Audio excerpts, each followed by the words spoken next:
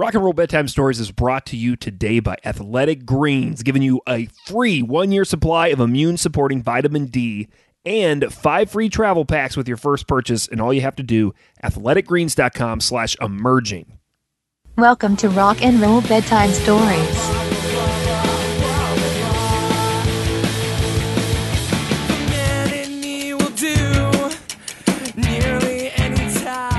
You ever heard this cover of Bob Dylan's The Man in Me? Because you shared it with me, yeah.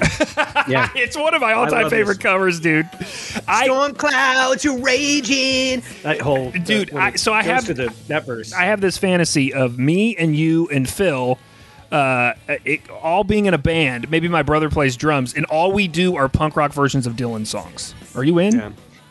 I like to, yeah. Or like I want to do. I think I told you I wanted to do like a punk rock version of "Love Lifted Me." That's it. It's not yeah. It's not the hymn. It's the pop song. Oh, because I was going to say, I'm sure the hymn has been done in pop punk by some early 2000s pop punk band on Tooth and Nail Records. That seems like that definitely got done. Did you know? Speaking of Man and Me covers, did you know the Clash covered the Man and Me? It's like yeah, it's like a London Calling B-side, and it's It's pretty terrible, but hold on here. I was going to say, it's not as good as what we just listened to. No, it's definitely not that good.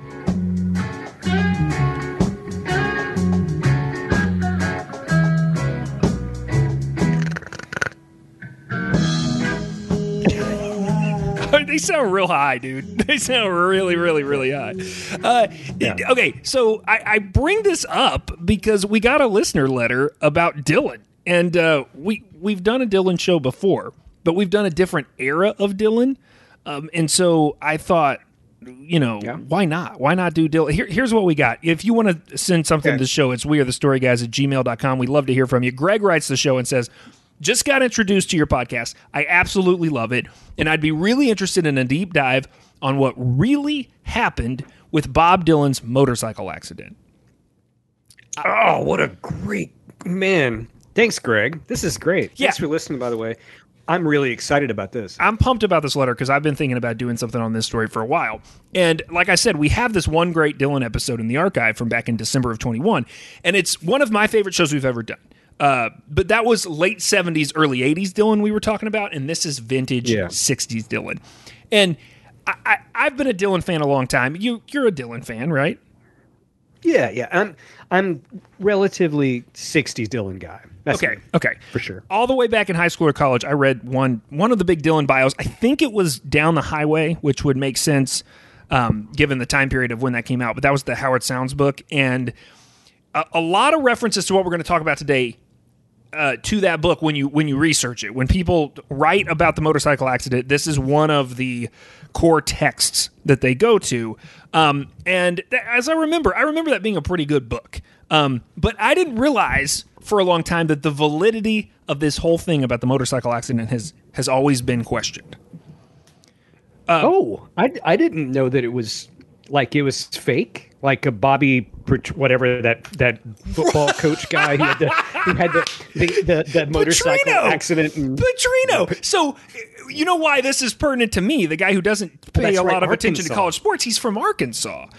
And Arkansas, then that's how you know who it is. Yeah, well, and he know what his last name is. He was in Louisville too, but he was in Arkansas when this happened. And dude, so it's sort of similar. It's this idea of Bobby Petrino and Bob Dylan ripping each other off. Or I don't think Bob Dylan's ripping Bobby Petrino off, but it's okay. Well, we might need to talk about that because that's hilarious. But there's something else serendipitous about this that makes this episode good timing. Did you know about the Bob Dylan Center that just opened last weekend? In Oklahoma? In Tulsa. Right? In Tulsa. Yeah. Now, I had to do some research because I was confused as to why it was in Tulsa. Okay. The George Kaiser Family Foundation and the University of Tulsa back in 2016, they spent $20 million to buy the Bob Dylan archive. This is phase 2. What? This is the storage space for the Bob Dylan archive. So these guys in Tulsa bought it. They needed a place to put it. They built this. Now, the George Kaiser Family Foundation. It's all his things. It's all his stuff. And here's the crazy thing. Okay. You and I can only go so far in the Bob Dylan archive. They only let lay people until we get some sort of credential that labels us like a true Dylan researcher, there's stuff we can't even access because there's so much stuff in this archive. Have you read up on this center at all? It's crazy. No, I just saw that it was in Oklahoma, and I talked to someone from Oklahoma for work yesterday, and I asked them how everything was going, and all she said was, it's 108 degrees outside. And I thought, man, I don't know if I want to go to Oklahoma to go see this damn museum. That's what I was thinking immediately. It's like, man, that's like super duper hot. And I mean, it's like May. It shouldn't be 100 degrees anywhere. So Anyway. our executive producer Leif Benson, he has in-laws in Tulsa, and so when I heard about this center, I immediately texted him and said, "Can we go visit your in-laws? Will it be weird if it's just me and you and not your wife going to visit your in-laws?" Yeah. But okay, there's an entire exhibit in this museum about the song "Joker Man." It has, An entire exhibit? dude, listen to this. So on that episode that we did back in December of 21, we talk about this performance of Dylan and the Plugs on Letterman. It's on a loop in this exhibit. That performance is. Oh, man, I bet it looks a lot better than the one that's on YouTube that we watch. It has 10 of the 17 known drafts of the song. That song has 17 known drafts. So this is clearly my kind of place. Now, there's an interesting thing in the New York Times article, this is in the show notes, of course, about how they're calling this a center and not a museum because... Yeah, they're right. I noticed that. If you call it a museum, it would give his legacy too much authority or something. It's reasoning that I didn't understand, but whatever. Okay. Let me read from the New York Times piece. Dylan studies is a subject now fully embraced by academia, said Douglas Brinkley, the Rice University history professor, who, with his wife Anne, is a donor and advisor at the Dylan Center. It's now become a legitimized field of study. Anywhere in the U.S., if you're an English or history professor, you can propose teaching a class on Dylan, and the Academy will bless it. Yeah, that makes sense. I've already reached out to my best pal Ben, who is an English professor, and asked when his Dylan class is starting and how I can audit. He said maybe next semester. So I'll let you know. Okay, fun fact about all of this concerning the center. Dylan himself, very little to do with it. In fact, he played in Tulsa last month and never acknowledged it from the stage. Which is like the ultimate Dylan troll. Like it's just, and I bring this up because there is this aspect of Dylan trolling the world that I don't think gets talked about enough, but he's always sort of trolling the world, and that's a great example. Now, his business office is very involved, but him personally, he doesn't even mention it when he goes to Tulsa, which is absolutely nuts. So, like, for instance, when they opened the center, Bob Dylan was not there. Elvis Costello was, but Bob Dylan was not. Yes, and he did a show and played Dylan songs, right? Yeah. Like I saw just a thing, and I just saw a caption. I didn't hear the video. I didn't go down that rabbit hole, but I was like, "Oh my gosh, did Elvis Costello do a show at this Bob Dylan Center?" He did, dude. And apparently so. All right, And Bob Dylan didn't come. Before we get to the day of this accident, and we talk about the accident specifically, we got to place this incident inside Dylan history, right? Because Dylan history is a 60-year-old, huge period of time. That's still happening. There's still Dylan history being made. And we encounter this quite a bit when we talk about artists from the 60s and 70s. Still making records. But Dylan's ascension into musical superstardom is really fast. He goes from being like a studio session harmonica player to the voice of a generation in like 4 years. He signs with Albert Grossman for management, who we'll talk about, in 1962. And later that year, he drops his self-titled record. And you said you're a 60s Dylan guy, and I want to point something out. Between the moment that he signs with Albert Grossman and drops that first record and the motorcycle accident, just a little through the midpoint of 1966, there's barely 4.5 years. And in that time, he has released The Freewheelin' Bob Dylan, The Times They Are A-Changin', Another Side of Bob Dylan, Bringing It All Back Home, Highway 61 Revisited, and Blonde on Blonde. 7 records, 4 years. And he goes electric. Also. Yeah, we're going to talk about that. The pop culturally preserved Dylan, the folk hero, the protest song singing, rabble-rousing Newport Folk Festival firestarter, all of that is within this 4-year period, 62 to 66. Man, I loved all those words together. Now, all those words together were like a salad I wanted to eat. We're here to talk about the motorcycle, but since you brought it up, let's talk about the Newport Folk Festival for a minute, because this is going to play into this larger conversation about Dylan trolling the world. Yeah. Sort of.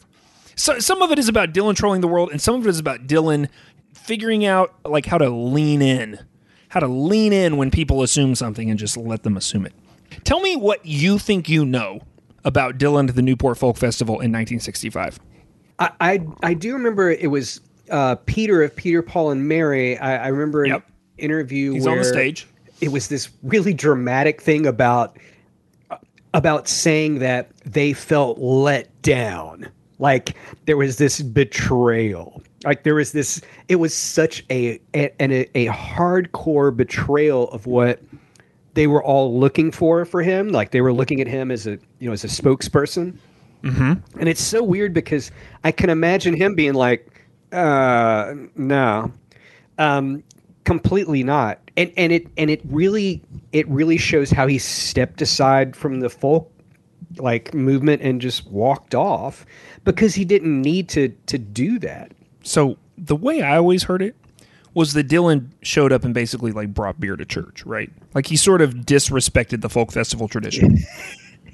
He brought beer to church. It's the equivalent, right? He's plugging the band in. So good. And I, you hear this story, you picture it. He's getting booed off stage, right? Is that sort of how you remember this happening? Yeah, he got booed, and it becomes this turning point both for him, and for rock and roll in general. And it's actually pointed to in a long line of events that led to the Summer of Love and beyond. And you said it earlier. Dylan went electric. Dylan goes electric, right? It's a shorthand for a time period. Here's what I want to ask you, Mark. Right. What if all of this is total BS? Which part? That he's going electric was a PR thing? Or he was what's the BS? What happened at Newport? Here, let me explain. Bruce Jackson was one of the organizers that year at Newport.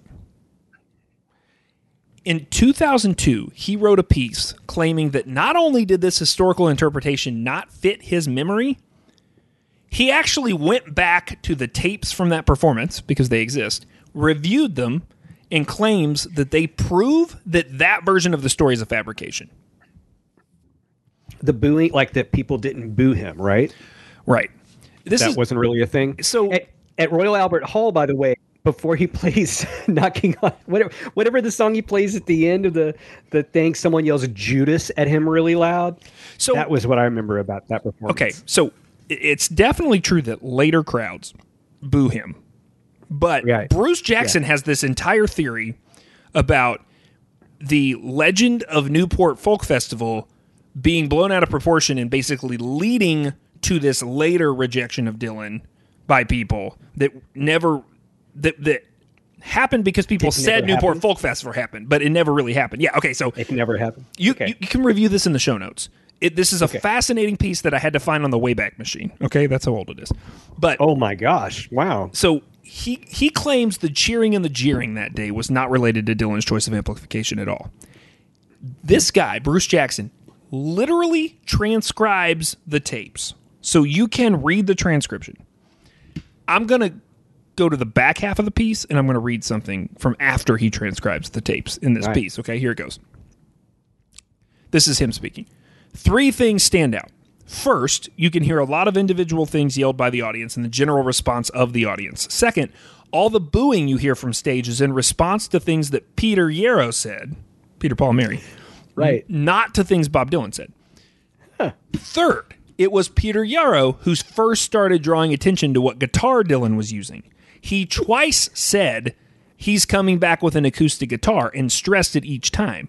I remember I remember wondering at the time why Peter was making such a big deal of what instrument Dylan was going to use. I heard people say that Dylan himself gave proof of how upset he was at the boos when he came back to do the encores with the acoustic guitar rather than 2 more electric songs with Butterfield. Nonsense. Dylan and the blues band did 3 songs together because that was all they had prepared to perform together.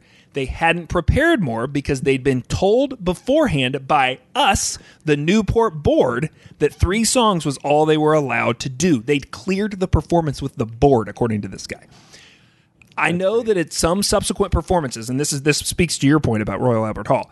I know that at some subsequent performances, Dylan's electric guitar was indeed booed by people in the audience, but I've never known if those boos were from people who were really outraged and affronted by the electric power, or people who read some of these first renderings of the legend of Newport 65 and thought that that was the way they were supposed to behave to be cool. After all, suck. By the end of that summer, everybody knew Dylan had gone electric, so why go to a concert if you know beforehand that you're going to be unhappy and your ears are going to hurt? Yeah. After listening to the original recording, I can't help but wonder if that whole short period of public rage at Bob Dylan's electric guitar wasn't just one more passing fad manufactured out of some warped stories that came out of a performance that just who was really there at the time, if not the reconstructions of memory, thought was pretty damned fine. So I may have Easter egged this episode by hiding this in the middle, but this is insane, right? Yeah, Puff the Magic Dragon guy, I remember that now. He was on stage, he's like, he's going to come back with an acoustic guitar. I remember all this now. Like, putting all this together is so crazy. Puff the Magic Dragon guy. So here's a crazy thing about Bruce Jackson, this guy from the Newport Folk Festival, right? So I started looking around for more on him, because I'm like, why has this guy's voice been suppressed throughout history? Like, this is strange, right? He wrote this article, and it came out in 2002 because he had just been fed up. I mean, this is 40 years after the thing happens, but I think people knew his relationship to the festival, and they always wanted to bring that up and talk about it, obviously, because it's like the most famous Newport Folk Festival factoid ever. And he was like, he just always was unsettled, thinking, I don't really think that's how it happened. And so it led him on this journey to go back and review the tapes and then write this piece. So he writes this piece in 2002. It apparently was such a big deal to him, he ends up writing and publishing a book through Temple University 6 years later about the power of created narratives in storytelling. And the key thing in this book is using the Dylan incident as an example. He turned this into a book deal. And yet the myth persists. Right. So, with this new insight on our brains, let's go almost exactly a year into the future from that fateful day in Newport. July 25th, 65 is Newport. July 29th, 66 is the motorcycle accident. Rock and Roll Bedtime Stories is brought to you today by Athletic Greens and their product AG1. If the pandemic taught me anything, it's that my immune system needs to be in tip-top shape, and AG1 helps me get there. 75 high-quality vitamins, minerals, whole food source superfoods, probiotics, adaptogens, they're all there. And bonus, it does not taste bad, which is really good. It's lifestyle friendly, whether you eat keto, paleo, vegan, dairy-free, gluten-free, any of that stuff. Contains less than 1 gram of sugar and helps better sleep quality and mental clarity and alertness. Really good when you're doing a lot of rock and roll research. It's important to me, right? So listen, it's time for you to reclaim your health. Arm your immune system with convenient daily nutrition. Just 1 scoop, cup of water every day. That's it. And to make it easy, Athletic Greens is going to give you a free 1-year supply of immune-supporting vitamin D and 5 free travel packs with your first purchase. All you have to do, athleticgreens.com/emerging. Go check it out, and just make sure you put athleticgreens.com/emerging. Now, back to the show. Now, I asked you about Newport. Now I'm going to ask you about the motorcycle accident. What do you think happened? I don't know as much about the motorcycle accident. It's sort of one of those Dylan myth things that I know not all that much about. Okay, well, I'm going to tell you why you don't know much about it, because there's not much to know.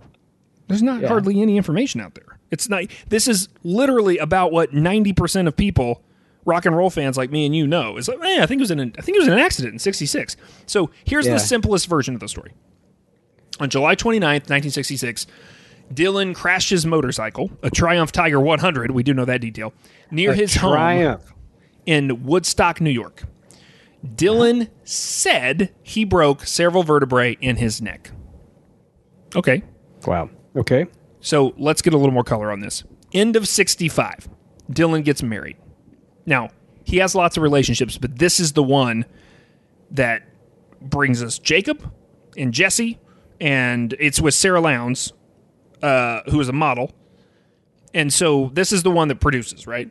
So Produces one headlight for us. This is what that marriage does, right? Everybody. it is. Come on, damn it. It's that song. Yeah. Yeah. Sixth Avenue Heartache, baby. Now, they get married and live up at upstate New York. And so does Albert Grossman, Dylan's manager. Mm-hmm. Now, we'll talk more about him later. We've talked about him on the show before. A disgusting individual. And I think he plays into this in some way, shape, or form. But so they both live in upstate New York, pretty close together. The story is, on this particular day, he rides his bike over to Grossman's, and Sarah drives the car. And I get this because my wife has a Honda moped, and sometimes we do this. We go to my brother's house, and I drive the car, and she drives the moped. Now, because it's a nice day, and you want to get the wind in your hair under your pink helmet. Now, when they leave that day to return home, she's following him on the bike and watches him lose control. Now, let's talk about how these things normally work. If we're going to establish exactly what happened all these years later, we would need corroborating evidence. The more official, the better. So, how about a police or incident report about a man flying off a motorcycle? Got one of those? No. No. Okay. That's not that fishy, because you could explain it away with Bob's celebrity, right? Also, single vehicle accident. So, you might not call the cops for a single vehicle accident. You don't want to draw attention to yourself. This is height of his fame, right? In the 60s. He's a big deal. Okay, so no police report. But Bob was hurt, right? Most common story has to do with the vertebrae in his neck. Maybe a concussion. So what do you do if you're worried about a guy's neck? Do you call an ambulance? Yeah, you go to the hospital. Do you go to the hospital? Yeah. Yeah, no. He didn't go to the hospital. He didn't do that. None of that exists. Okay? There are no medical records. Now, again, Bob is ultra famous. The only option is going to be a small town hospital, and it's somewhat believable that they choose to err on the side of privacy. But what are you going to do with this guy? If this is a real accident that will eventually side-rail his career, you don't take him to see a doctor? And you don't go to a rural hospital. So what You're do they end up taking him to a hospital where there's some, trained physicians or a surgeon or something. So the Down the Highway book, the Howard Sounds book that I mentioned, here's the story according to that. Because I told you this guy's got the scoop, supposedly. I told you his wife Sarah was behind him in the car. So she stops, somehow gets him into the car. I don't know how she does this. This does not seem safe. Or pulls him by his hair and throws him in the back seat. It's the only thing I can get a grip on. Vertebrae in his neck. Oh, the curls. Yeah, that's what happened. And they go back to Grossman's house. This is the story in the Howard Sounds book. They go back to Grossman's house. Grossman is married to a woman named Sally at the time, who at some point has said publicly that she did see Bob return to the house that day. But she did not say she saw visible injuries, just that he was, quote, moaning and groaning. Which, in her defense, he could have just been trying to sing. Okay. So the medical records issue is explained in this story with the explanation that some combo of Sarah and Grossman now drive Bob for an hour to a doctor they know named Ed Thaler. Now, there's a lot of wives weighing in on these stories. The doctor's wife has also confirmed that this happened at some point, to the Associated Press, and said that they did in fact come to the Thaler household. And here's the crazy factoid. Dylan stayed there and recuperated there for a month. Now, yeah. I'm going to read. This is what I remember. Okay. He was somewhere. He was laid up for a while. He was laid up at this guy's house. Now, I'm going to read from a Seattle Times piece that was done to commemorate 50 years since the accident. This is from that piece. Dylan stayed in the third-floor bedroom of the Thaler home for about a month, eating dinner with the family and having friends over on Friday nights, including Allen Ginsberg and the musicians who would later become The Band. The Band. Right. They showed a movie on the living room wall, and Mrs. Thaler thinks it was Don't Look Back. Here's the weirdest part of the article. You ready? Okay. Dylan was sweet and quiet, Thaler said, but she can't recall him showing any visible signs of the injury. She believes he broke his neck. Wait, what? She doesn't remember seeing any visible signs of the injury, but thinks he broke his neck. Yeah, and it got better pretty fast. Wait, no. How do you not see visible? If you break your neck, like You're in a hospital. you're in something. You're in a Neck brace. You're in something. Yeah. So this doctor lets Bob Dylan live in his house for a month and have beat poets over on a whim? Like, what? This is crazy. Okay. Yeah. So, let's set aside the hard to believe aspects of this story. We don't have any of the traditional documents to certify this accident. Yeah, and is any of that true? Was he really at a doctor's house for a month? I don't know. So, what happens after the accident? Right? Let's look at the effect of the accident. If there was an accident, let's just assume there was, and then what happens after? And the short answer is everything slows down for Dylan. He won't tour in any sort of regular form for 8 years after this. And all the Basement Tape stuff happens in the next year because Dylan starts playing with the band at his house and then at their house, Big Pink. Yeah. And you said, I love 60s Dylan. Well, 60s Dylan is 66 and back because there isn't much Dylan. There's John Wesley Harding happens in between 67 and 70, I guess. But then you get into My Beloved Nashville country phase, including New Morning, which we heard Man and Me, and some of those great songs. Nashville Skyline, all that stuff. Self-Portrait, It all happens after this. He moves into this next phase. We've talked about Dylan's phases on this show before. We talked about his Christian phase in that other episode, and then how he got into this weird phase in the 80s with Joker Man and other stuff, right? He has phases, and this is this motorcycle accident in the mythology of Dylan punctuates the end of the classic 60s Dylan. The Dylan that people picture when you say Bob Dylan, and they see the big hair.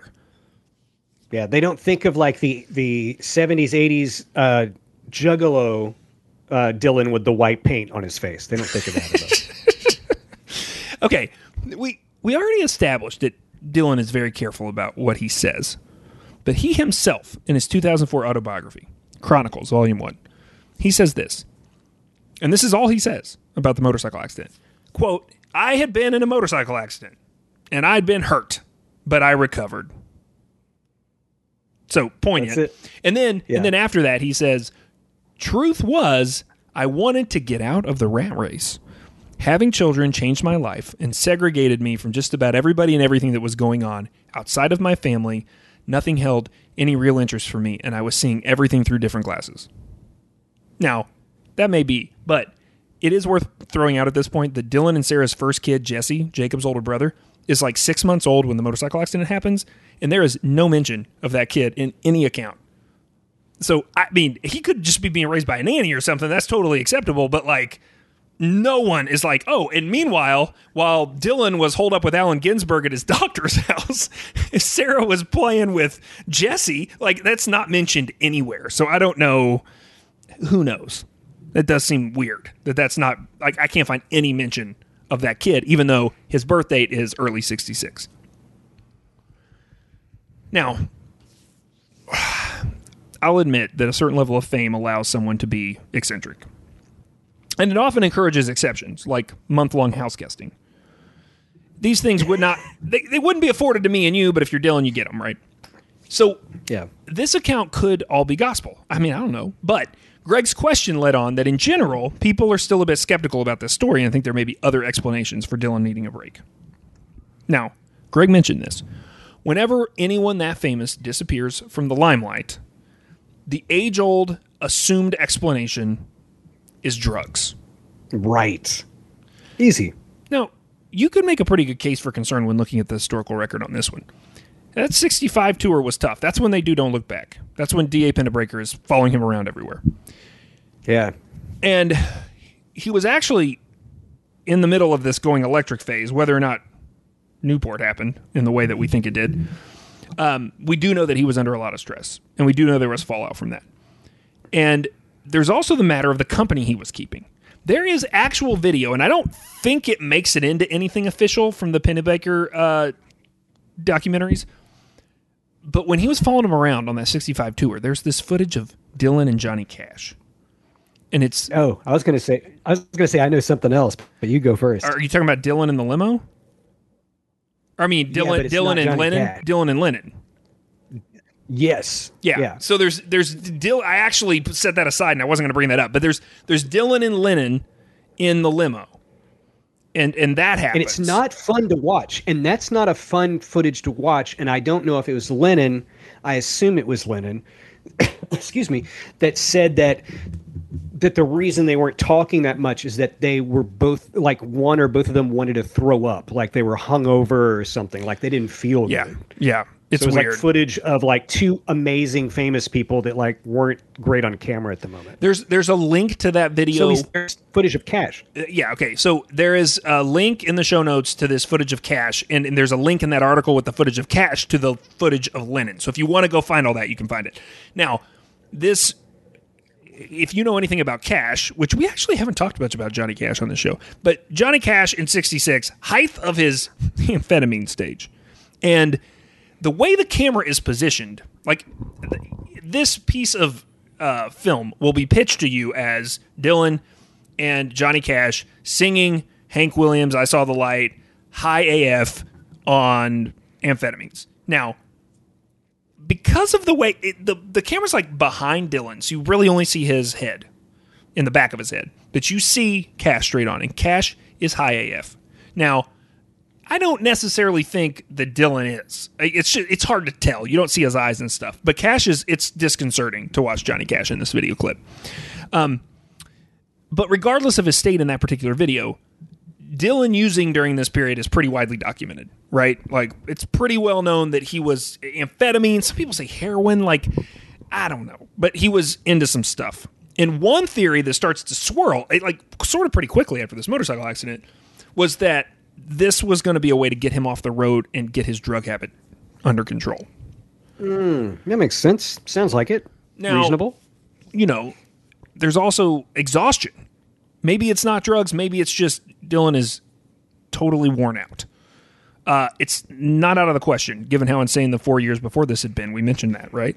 And could those two things be related? Drugs and being totally worn out? Sure.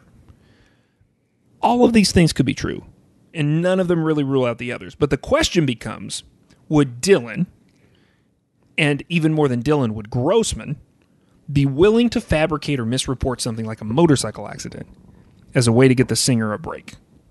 And Sally, because she had to be in on it too. You mean Maybe. You mean Sarah? Sarah, sorry. Yeah. No, we did talk about Sally. Sally was the doctor, or no, was Grossman's wife. So yeah, I guess Sally was in on it too. Right. So what do you think? Do you think that they would fabricate something like this? Maybe. I mean, if you think about Cobain and how fast that was, 91 to 94, 3 years. Yeah. And think about Dylan, that's 4 years. And like, it wasn't like, oh, he's a pop star. It was like, you're the voice of a generation. Right. That's some pressure. I mean, which is kind of what Cobain got, but really wasn't accurate. I mean, he wasn't speaking for everybody. Like, he killed hair metal and was playing power chords, and it was like super powerful, and it launched thousands of bands, people who wanted to play guitar. But yeah, I can kind of see it as being some way of kind of getting off the road or disappearing. Because how do you disappear? Do you say, I'm going to take a break? Right. I mean, Dave Chappelle, right? I'm going to Africa. You know, yeah, and then everyone thought he was crazy. And then everybody thought he was crazy because he wanted a break. So, okay. Or he's on drugs. He's on drugs. That's why he quit his show. You're just repeating what everybody said about Dylan. You're just repeating what everybody said about Dylan. He turned down $30 million. He's on drugs. So, right. Okay. Remember how I said Dylan likes to troll people? Yeah. Let's look at the evidence. We know that Dylan is not uncomfortable lying to people. Dylan used to tell people that he ran away from home to join the carnival when he was a teenager. That's a true thing. It doesn't check out. He said at times that he grew up in New Mexico. Also does not seem to check out. True.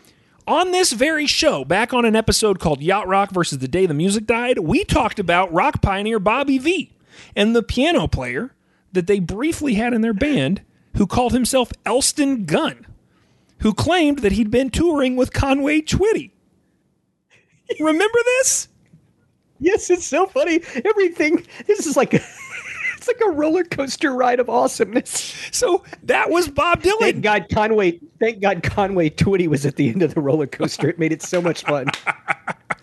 So we know he makes crap up. And if that's not enough of a track record to convince you that this guy isn't afraid to sculpt a persona or self-mythologize, there's an artifact in the show notes you have to see. I mean, this is what you need to do as soon as we're done. Okay. Have you ever seen Dylan's press conference in San Francisco in '65? I was it in Don't Look? Was it in the movie in the doc? No, this was like public access, and it's like 50 minutes long. And it's this side of Dylan we don't get to see very often, but it's amazing. And he's clearly just trolling the audience. He starts smoking in the middle of it. Does he have sunglasses the whole time? Not the whole time, but he may for parts of it. It's dude, and then like Bill Graham asks him a question at one point. It's bonkers. Like you just have to go watch it. So okay, I've never seen it then. Okay, I want to check it out. I have this crazy harebrained theory that definitely isn't in the Tulsa Museum or officially sanctioned by any Dylan Studies professors. But I think that Bob is burnt out. I think he's fighting with his new wife about being gone all the time. I think he's infatuated with his new son, Jesse. And I think he goes to Grossman's house that night for some reason. Now, it may be to complain. It may be to quit. And remember, Albert Grossman is a creep. We talked about this on the Tuvan Throat Singing episode, but he's the guy who screws Paul Pena out of a career. And as mentioned in that episode, when he discovered how bad Janis Joplin's drug use was, he took out a $200,000 insurance policy on her. And and it paid out. That's the thing I remember that was gross. That's the thing that was gross. Grossman's disgusting. So I think either Grossman told him no, that he had contracts to fulfill, because Grossman wants to continue to make money, and we know that he's cutthroat. And so Bob and Sarah hatched this plan and faked the whole thing. Or maybe Grossman was in on it, and he tells Bob, let's tell everybody that you had an accident and you can take a break, and simultaneously we'll make you bigger than ever. I can see, the first one's really exciting, but the second one seems more practical. Now, there's one more small coincidence about this whole thing that makes me skeptical that I've saved it here for the last. Okay. Have you ever heard the name Richard Farina? Yeah, who is that? He was Thomas Pynchon's college roommate. And he started hanging out in the Greenwich Village with Thomas and Bob Dylan in the 60s. And through Bob Dylan, he meets Joan Baez. And through Joan Baez, he meets Joan's sister, Mimi. And he marries Mimi. Okay? He marries Joan Baez's sister. Richard Farina. Okay. Now, this guy was supposed to be a big deal because he and Mimi write a bunch of songs, one of which has been covered by a ton of artists, and they put out 2 albums, and he writes a novel, and he gets published. And it goes on, this novel goes on to like cult status in the 80s. It's got a great title. It's called Been Down So Long, It Looks Like Up to Me. How do I know who that guy is, Brian? Because he was like in the beat movement, right? So he's like a beat guy. Yeah. All of this is mid-60s. So he is on the verge of being huge. And in April of 66, 3 months before Dylan's accident, in July of 66, guess what happens to Richard Farina? So he has a motorcycle accident? He dies in a motorcycle accident. Okay. Now, I'm just going to leave that there. I don't know what to say about that other than what a weird effing coincidence. And it's Joan Baez's brother-in-law. It's not like he didn't know Richard Farina really well. Joan Baez is a constant in his life. Now, he's a little estranged here because he's with Sarah, but he's on and off with Joan Baez for like 2 decades. Yeah. They make that crazy-ass movie with Sarah at the end of the 70s. Do you know about that? Yeah. Do you know how long that movie is that they make at the end of the 70s together? No, how long is it? It's like 4 hours. I've seen reports that say it's almost 5 hours, but most of what I've read says it's 4 hours. I'm just telling you right now, I'm not going to go watch it. But I did find clips of it on YouTube, and it's bonkers. It's like And part I'd documentary and part French film, and it's so weird. I watched parts of it because I really, at some point, got really interested in the relationship between Dylan and Joan Baez, and I wanted to understand what it was and what it was like, because eventually I saw clips of, later day Joan Baez. It kind of sounded like she was still bitter about the entire thing.